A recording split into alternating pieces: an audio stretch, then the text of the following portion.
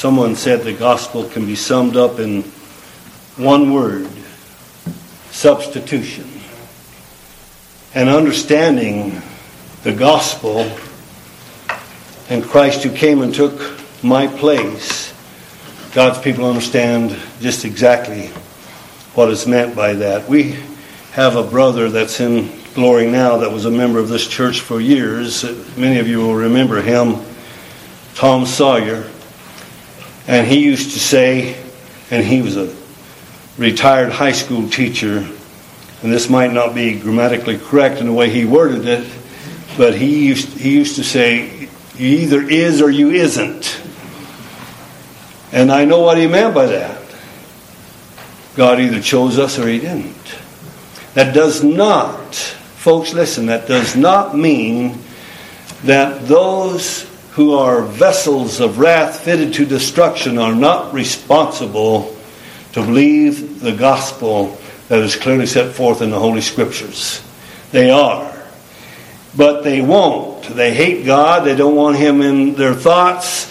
And even though it can be proven right before their very eyes through the Scriptures that God chose a people before the world was created, those people were represented by Christ, redeemed by Christ, and were in Him when He ascended to glory after He came out of the grave, and He's there now as the surety of His people. Even though those truths are clearly set forth that Jesus Christ is the sovereign Lord over all of His creation, they won't believe it. We wouldn't either if God had not revealed it to us. So thank God for His grace that opened our spiritually blind eyes and brought us out of darkness into His marvelous light. Will you please turn to the book of Isaiah, chapter 9. We've been going through Isaiah in a verse-by-verse study, and we want to pick that study back up this morning. Let me ask you this question. If someone told you that they had taken their wristwatch and put it over 3 or 4 sticks of dynamite, lit a short fuse and threw it off the rim of the Grand Canyon, and then made their way to the floor of that canyon and found that watch all back together, just ticking and working perfectly, would you believe them? Nope.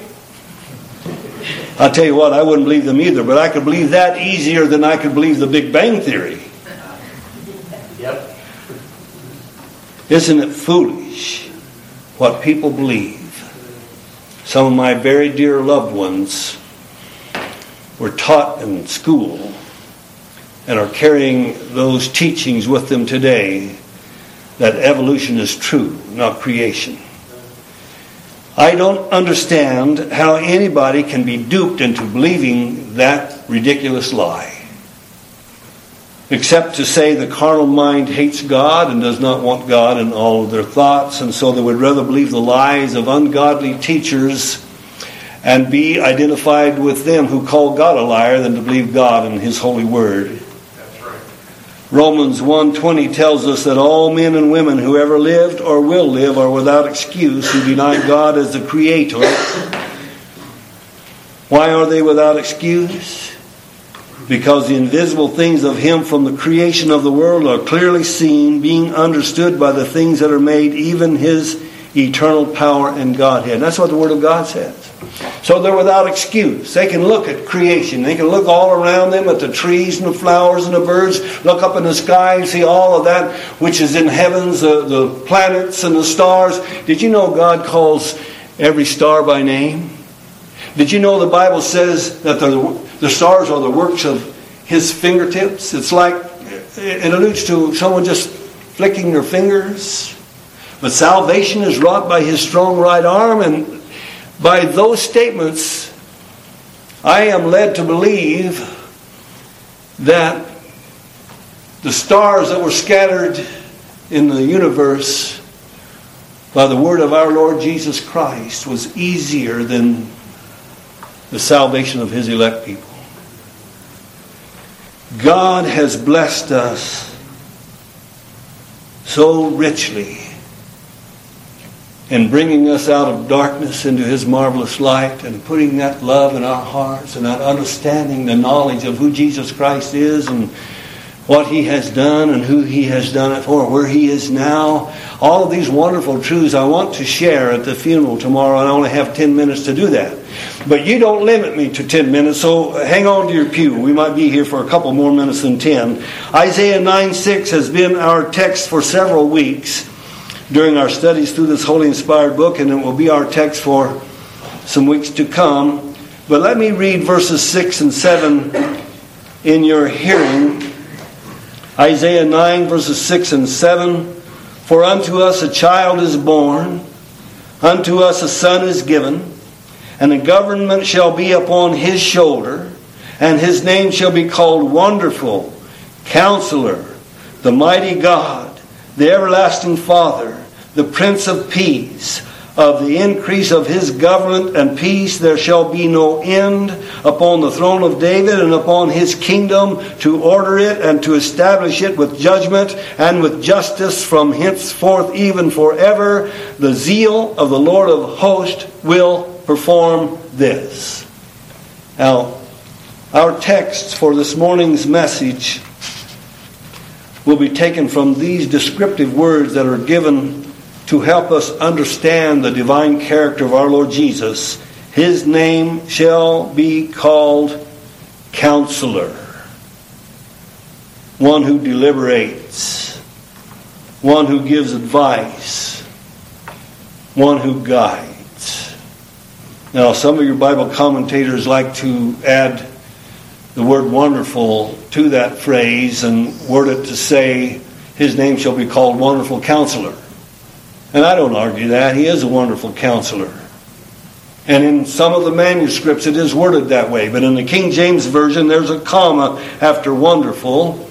And so I just want to take the word counselor as our subject this morning. His name shall be called Counselor. One who guides His people. Foolish, sinful, finite, self-righteous religionist want to counsel God, want to give Him advice. How can anyone be so foolish? If God knows everything, and He does, He's omniscient. If He knows everything, how could anybody counsel Him? Turn back to the book of Job, if you will. The book of Job, chapter 40. There are those who are smarter than God, so they think. And so they're going to counsel God and tell their congregations. This is from foolish preachers, false preachers, prophets of Baal. They're going to counsel their congregations on how to be born again. Our Lord Jesus said to Nicodemus, except a man be born again, he cannot see. And the word see means perceive or to understand. Except a man be born again, he cannot understand the spiritual things concerning the kingdom of God. He cannot see the kingdom of God. Then He said this, marvel not that I said unto thee, ye must be born again. The wind blows where it listeth, or where it pleases. You can hear the sound, you can hear the sound thereof, but canst not tell whence it cometh and whither it goeth. So is everyone that is born of the Spirit of God. So our Lord didn't give any explanation of how you are to be born again. He said you must be born again. And when He says the wind blows where it pleases, so is everyone who is born of the Spirit of God. He's telling us that God is sovereign. He moves where He pleases, when He pleases, how He pleases, upon whom He pleases. And God is the one who can perform the miracle of the new birth, and the only one who can perform the miracle of the new birth. Yet we have foolish preachers standing before their congregations and saying to them, you have to be baptized before you can be born again. Or, you have to meet on Saturday before you can be born again. Or, in order to be born again, you have to speak in gibberish. They call it tongues, but it isn't. Or, in order to be born again, you must come forward in the church during their altar call, walk up to the front of the church building, shake the preacher's hand, and repeat some words that he will put in your mouth. Then you'll experience the new birth. They're liars. Our Lord didn't say that. And what they're doing is they're calling God a liar. And instead of believing the counsel of our Lord Jesus through His revealed Word, they're giving counsel without knowledge. No spiritual understanding whatsoever. Now Job was God's servant. And we all know the story. How that he suffered. And he knew God did that. He knew the Lord gives and the Lord taketh away. He knew that his children were taken from him because God allowed it. It was Satan who did it, but God allowed it. And we use that as one of the scriptural proofs that Satan is under the sovereign control of God Almighty and can only do what He allows him to do. Satan had to get permission from our Lord Jesus before he could take all of Job's possessions away from him. Then he was afflicted with boils all over his body, and there was no way that he could get comfortable. Any position he was in was excruciating pain that came upon him. And he was there not because of any sin that he had committed, but because it was God's purpose to allow that to happen so that we might learn this very truth. God does what He pleases, and He has a right to do that. He has a right to do whatever He will with His own. And Job wanted his day in court. He wanted to know why that had happened to him. He was a good man. God bragged on Job, but he had this desire to be before God where he could find out why this had happened to him. Well, here in Job chapter 40, we read, starting at verse 1, "Moreover, the Lord answered Job and said, Shall he that contendeth with the Almighty instruct him? Will man instruct God?" Jesus Christ is our counselor. He is infinitely wise. He's omniscient. He knows everything. He knows the end from the beginning. Shall he that contended with the Almighty instruct him? He that reproveth God, let him answer it. And when Job heard that, Job understood that it was God's purpose, and God allowed that to happen to him. And it says in verse 3, Job answered the Lord and said, Behold, I am vile. What shall I answer thee? I will lay mine hand upon my mouth. What God had revealed to him, the truth concerning God's absolute sovereignty, shut Job up. He put his hand on his mouth. And he says in verse 5, Once have I spoken, but I will not answer. Yea, twice, but I will proceed no further. Then answered the Lord unto Job out of the whirlwind and said, Gird up thy loins now like a man. I will demand of thee, and declare thou unto me. Wilt thou also disannul my judgment? This is what God had brought upon Job, and can he disannul that? Wilt thou condemn me that thou mayest be righteous? Hast thou an arm like God, or canst thou thunder with a voice like him? Deck thyself now with majesty and excellency, and array thyself with glory and beauty. Cast abroad the rage of thy wrath, and behold every one that is proud, and abase him. Can you do that? Can you humble a man? Bring him low. Look at verse 12. Look on every one that is proud, and bring him low, and tread down the wicked in their place. Hide them in the dust together, and bind their faces in secret. If you can do that, Job, then will I also confess unto thee that thine own right hand can save thee. Now folks, this is God's Word. This is just as much God's Word as John 3:16. Turn back to Job 38. I was talking about creation. How God just spoke everything into existence. Yet these ungodly men in this generation and in the generations preceding this generation, they want to believe a lie. They want to believe that there's a big bang in space, and then all of this, what we see in creation, came into being. And even scientists who are not Christians will tell you there's a power that put this in order perfectly working. It had to be the power of God. Did you know that this earth that we're standing on is moving through space so fast that it makes a revolution around the sun in 365 days? And if God had not designed it the way He did in this circle that the sun goes around, or the earth goes around the sun, if we got any closer to the sun than what we do in the summertime, we'd be burned up. If we got any further away from it in the wintertime or when it's farthest away, we would just freeze to death. God is infinitely wise. He knows what He was doing, and what He's doing today is no different. He works all things after the counsel of His own will.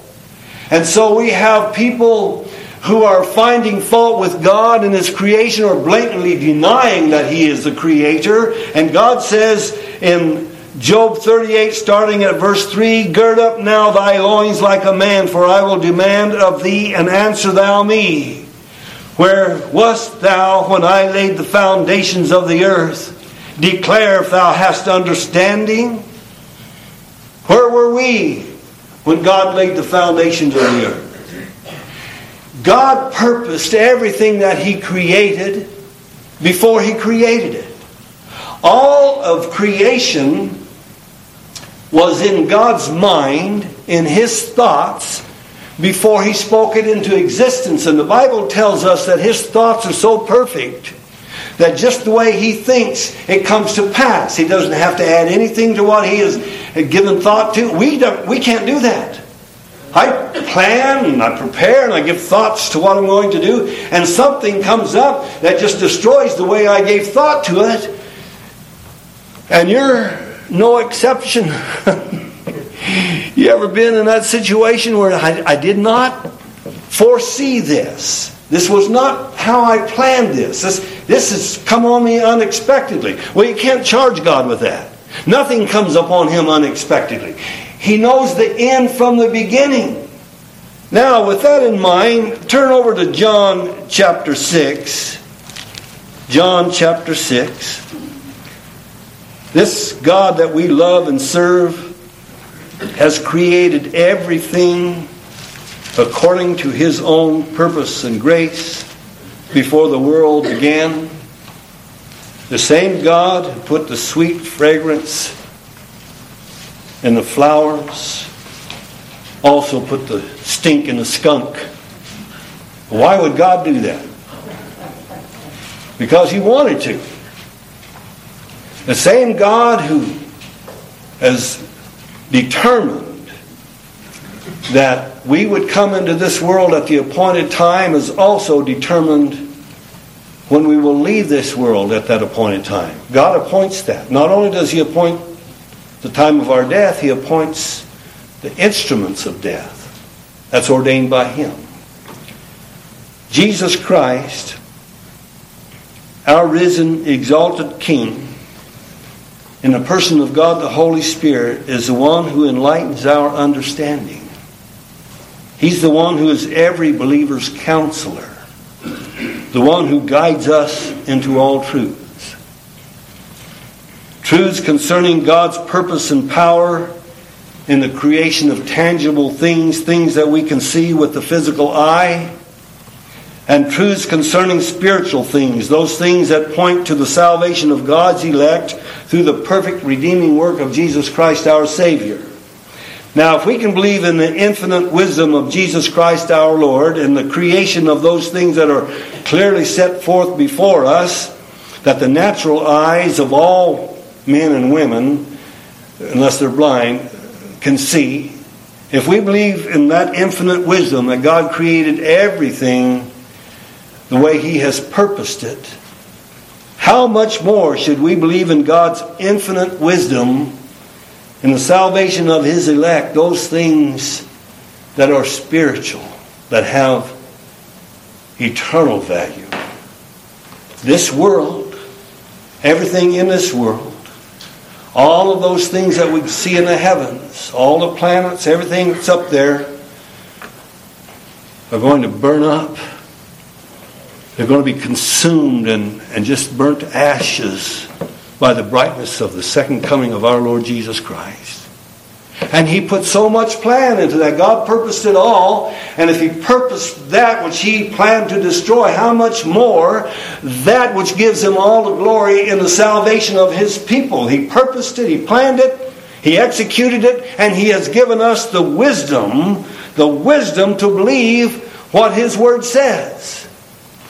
Folks, listen to me. The same God, Jesus Christ, the God-man, who is every believer's counselor, the same God who put His Spirit in us so that we would seek after Him, is the same God who sets the world in the hearts of natural men, so that no man can find out the work that God maketh from the beginning to the end. That's in Ecclesiastes 3:11. God put the spirit of the world in their hearts.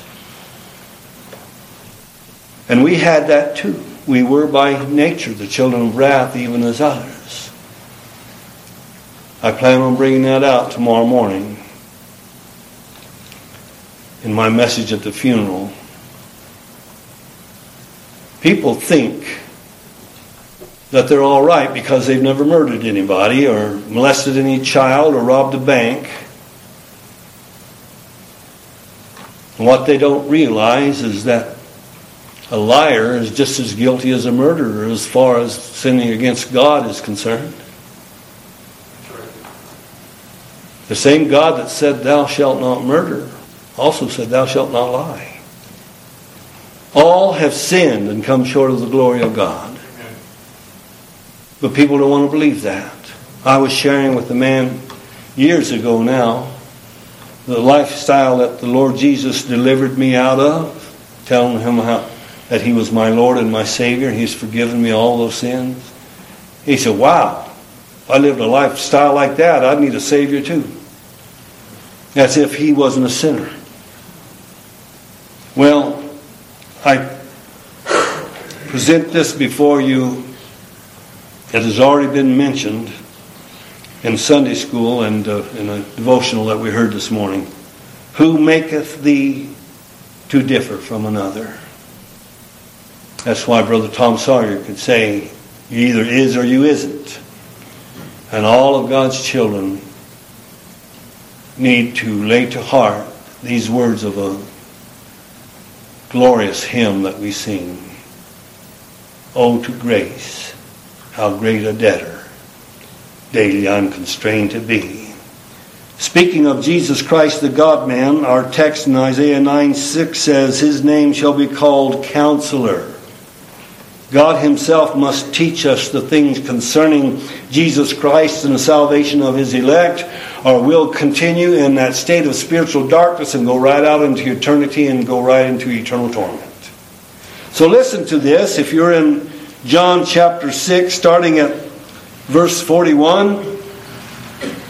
The Jews then murmured at Him because He said, "I am the bread which came down from heaven." They murmured at the teachings of Jesus Christ our Lord. They were in darkness. They had no spiritual mind. And they said, verse 42, "Is not this Jesus, the son of Joseph, whose father and mother we know? How is it then that He saith, I came down from heaven?" So they did just exactly what many professing Christians do in this generation. See Jesus only as a man, not as God. We know His mother. We know His brothers. How can He possibly say that He came down from heaven? Well, our text in Isaiah 9:6 says, "Unto us a child is born." That's the humanity of Christ. "Unto us a son is given." That's the deity of Christ. Pastor Fortner wrote an article that I put in today's bulletin. It's on the last page. And I'm just going to take the time to read this before we go any further in our text in John chapter 6. And he titled this, Pastor Fortner titled this article, "This is My Savior," and he took his thoughts from our text, Isaiah 9, verses 6 and 7. And he said, in these two verses, the prophet of God is describing the glorious person and work of the Messiah, the Redeemer, our Savior, the Lord Jesus Christ, by whom God would fulfill all His promises of mercy and grace. Here is the incarnation and virgin birth of our Lord Jesus Christ. For unto us a child is born, unto us a son is given, and the government shall be upon his shoulder. Isaiah speaks first of the humanity of Christ. For unto us a child is born. As the Son of Man, Christ was born, the woman's seed. In His humiliation as a human baby, our Savior was as helpless as any other baby. He required the sustenance of His mother's breast, the care of her hands, and the warmth of the blankets she wrapped around Him. He was a real man. But He is also the eternal God. Here is the deity of our Savior. Unto us a Son is given. The Son of God was not born of the Virgin, but given through the Virgin's womb. Though He assumed our nature as the child born, He never ceased to be God, the Son given. And the prophet also proclaimed the exaltation of Christ as the incarnate God-man. The government shall be upon His shoulder. As the reward of His obedience to God as our representative, Christ has been given the government of creation, providence, and grace. Here is the amazing character of our Savior, and His name shall be called Wonderful, Counselor, the Mighty God, the Everlasting Father, the Prince of Peace. Yes, Jesus Christ is wonderful in all that He is and does. He is our Counselor to teach us wisdom. He is God the Mighty One, the second person of the Holy Trinity. He is the Father of His spiritual seed, the church, forever. And He is the Prince of Peace. He promised peace, purchased peace, and bestows peace. Here is the glorious exaltation of Christ. Of the increase of His government and peace there shall be no end upon the throne of David and upon His kingdom, to order it and to establish it with judgment and with justice from henceforth even forever. His kingdom is an ever-increasing, peaceful, prudent, just, and eternal spiritual kingdom. And here is the infallible security of God's purpose. The zeal of the Lord of hosts will perform this. God's zeal for His own name and His own people will accomplish His purpose and grace. End of quote. And I thought that was so well worded. Now, these unbelieving Jews had heard some truths that they just could not understand. How could He be the bread that came down from heaven? How could He say that He was sent from heaven? We know His mother, we know His brothers, and they were looking at Jesus only through the eye of a natural man, seeing Him as a human person. They did not see Him as the second person of the Trinity, the eternal Son of God. They did not see Him that way. They were not taught. They were not taught. God the Holy Spirit did not teach them. Read on. It says in verse 43, after they murmured concerning the truths that our Lord Jesus taught, Jesus therefore answered and said unto them, Murmur not among yourselves. Then He said this, and I ask you to please lay these words to heart. These are the words of Jesus Christ, our Savior, and they fly right into the face of all works religionists. No man, that includes you, that includes me, that includes my mother, your mother, that includes all of our children. No man can come to me except the Father which has sent me draw him, and I will raise him up at the last day. That's not what modern preachers are saying. They're saying God has given everybody a free will, and you can exercise that free will, and you can come to Jesus of your own free will, and you can make your decision for Jesus. That's how you get born again, and that will seal your salvation just by your decision. Our Lord didn't teach that. Our Lord said, no man can come to me except the Father which has sent me draw him, and I will raise him up at the last day. Then He said in verse 45, it is written in the prophets, and they, His elect, His chosen people, those who come to Jesus Christ by faith, and they shall be all taught of God. Every man therefore that hath heard. We have to hear, folks. We have to hear the truth. How can anybody call upon the name of the Lord Jesus Christ if they don't believe on Him? How are they going to believe on Him if they don't hear? And how are they going to hear without a preacher? And how are they going to preach except they be sent? And so God has to unstop our spiritually deaf ears. We have to hear with the ears of the heart. We have to hear the voice of Jesus Christ, and we will. Our Lord Jesus said that. My sheep hear my voice. He didn't say, I hope they'll hear my voice. He didn't say, they might hear my voice if they give me permission to speak to them. No, He said, my sheep hear my voice, and I know them, and they follow me, and I give unto them eternal life, and they shall never perish, neither shall any man pluck them out of my hand. My Father which gave them me is greater than all, and no man is able to pluck them out of my Father's hand. I and my Father are one. No man can come to Christ unless God our Father draws us to Him. And this is the way He draws us to Him, under the preaching of His glorious gospel, opening our spiritually deaf ears that we might hear. It is written in the prophets, and they shall be all taught of God. Every man therefore that hath heard and hath learned of the Father cometh unto me. This is one of those verses or several verses of Scripture that clearly teach that God is sovereign in salvation. That He's the one who brings us to Christ. That He's the one who teaches us the things concerning Christ. That He's the one who will make the gospel effectual. And those who have received the truths concerning Jesus Christ will give Him all the glory. We will not align ourselves with those who are teaching works. We will not align ourselves with those who believe in the doctrine of free will. That's another gospel. Those who believe that are going to hell. I know people will argue with me on that, but that's another gospel. Free willism is just as wrong as Mormonism or Hinduism or any other ism. We must hear the truth.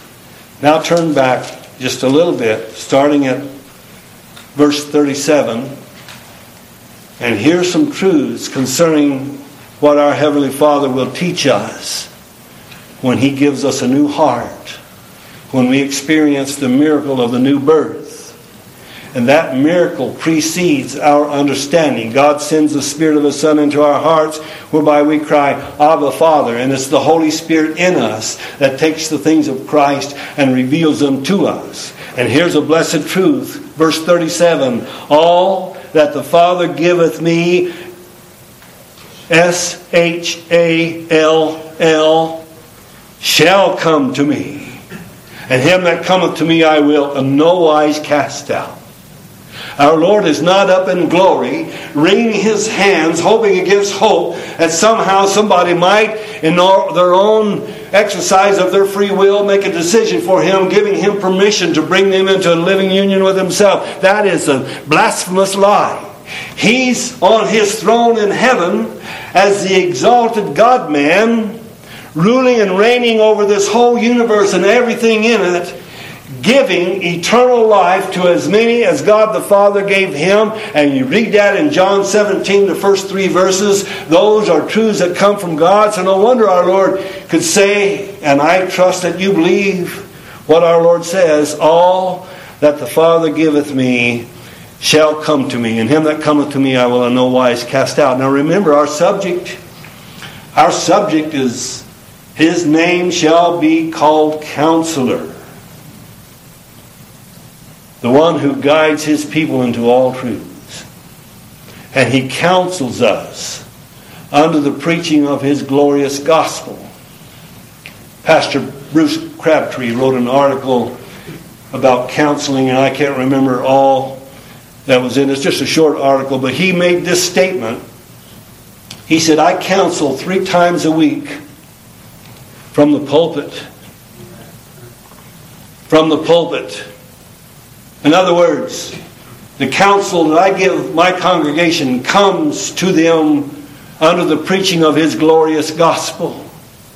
Now folks, it's line upon line, precept upon precept, and the understanding that God gives us is an ongoing thing. The truths do not come overnight. The miracle of the new birth comes to us by His sovereign power under the preaching of His gospel. There's some basic gospel truths that the Holy Spirit teaches us when we're infants, when we're babes in Christ. But our understanding increases. We grow in grace and in the knowledge of our Savior, the Lord Jesus Christ, as we're under the preaching of His glorious gospel. So I know what Pastor Crabtree was saying. We counsel from the pulpit. How many times, and I've had several of you come to me and tell me this, how many times have you had a question or questions going through your mind and came to church, and as you left the church building, you have said to me, you've answered the questions that have been going through my mind all week. And this is how God works. Now, I'm not against people coming to me and asking questions. I want to teach. I want to be one as an instrument that God has chosen to guide you in the things concerning Christ and His gospel. But the effectual teachings from God Himself comes usually under the preaching of His glorious gospel. And this is what our Lord Jesus says, all that the Father giveth me shall come to me, and him that cometh to me I will in no wise cast out. But He doesn't leave us there. He tells us why we're going to come. He tells us why we will in no wise be cast out. Look at verse 38. For I came down from heaven, not to do mine own will, but the will of Him that sent me. So He's giving us, through His holy word, as our counselor, the reason why we're going to come to Him. Now, I won't take the time to go to the Scriptures because already we're past the time. But I said earlier, you give me more than 10 minutes. But it was God's will for His Son to come to this earth. It was God's will for Him to be born of a virgin. God's will for Him to walk on this earth for over 33 years in perfect obedience to the will of His Father, establishing a righteousness for His chosen people that makes us as holy as God Himself. It was the will of God that through the offering of Jesus Christ, He would sanctify His people, set them apart. We read this in Hebrews chapter 10. Lo, it is written in the volume of the book of me, I come to do Thy will, O God. He taketh away the first that He may establish the second, by the which will we are sanctified through the offering of the body of Jesus Christ. So He sanctified His chosen people. And that's what He's saying here in verse 38. He came down from heaven to do the will of Him that sent Jesus Christ to this earth. And this was God's will, that Jesus Christ would sanctify us, and that He would perfect us forever through that same offering. That's also in Hebrews chapter 10 verse 14. By one offering He hath perfected forever them that are sanctified. It goes on to tell us that the Holy Spirit is a witness to us, that our sins and our iniquities are taken care of. Jesus Christ paid the sin debt in full. Not just the sins before I came to Christ. All of my sins, past, present, and future, were laid on my Savior. And He bore the iniquity of us all. All of God's elect have been freed from the wrath to come through the finished work of Jesus Christ our Savior. Folks, listen. This is good news for a sinner. Nothing can be nothing can be laid to the charge of God's elect. We have a full pardon from God Himself because of Christ. God has forgiven us for Christ's sake. So He came down from heaven to do the will of Him that sent Him. And verse 39 says, This is the Father's will, which hath sent me, that of all which He hath given me I should lose nothing, but should raise it up again at the last day. So all of those who were given to Him in the eternal covenant of grace, who were promised to Him by God the Father, all of those were redeemed by the blood of Jesus Christ. He met all the conditions of the eternal covenant of grace. And because He did, God has highly exalted Him. Jesus Christ has come out of the grave. He has risen. He has ascended into the heavens there to appear in the presence of God for all of His people. He's there as our blessed surety, making sure that we will come to Him by His sovereign, irresistible drawing power. Making sure that we're kept by His power through faith unto salvation, ready to be revealed at the last time. He's there as our great high priest, interceding for us. I fall 100,000 times a day, but our Savior will not allow me to fall out of His hands. Does that bless you? I'm as sure of heaven as if I'm already there, because I am. Representatively speaking, I'm in Christ. We've been made to sit in heavenly places in Christ Jesus. What a wonderful gospel that gives Him all the glory.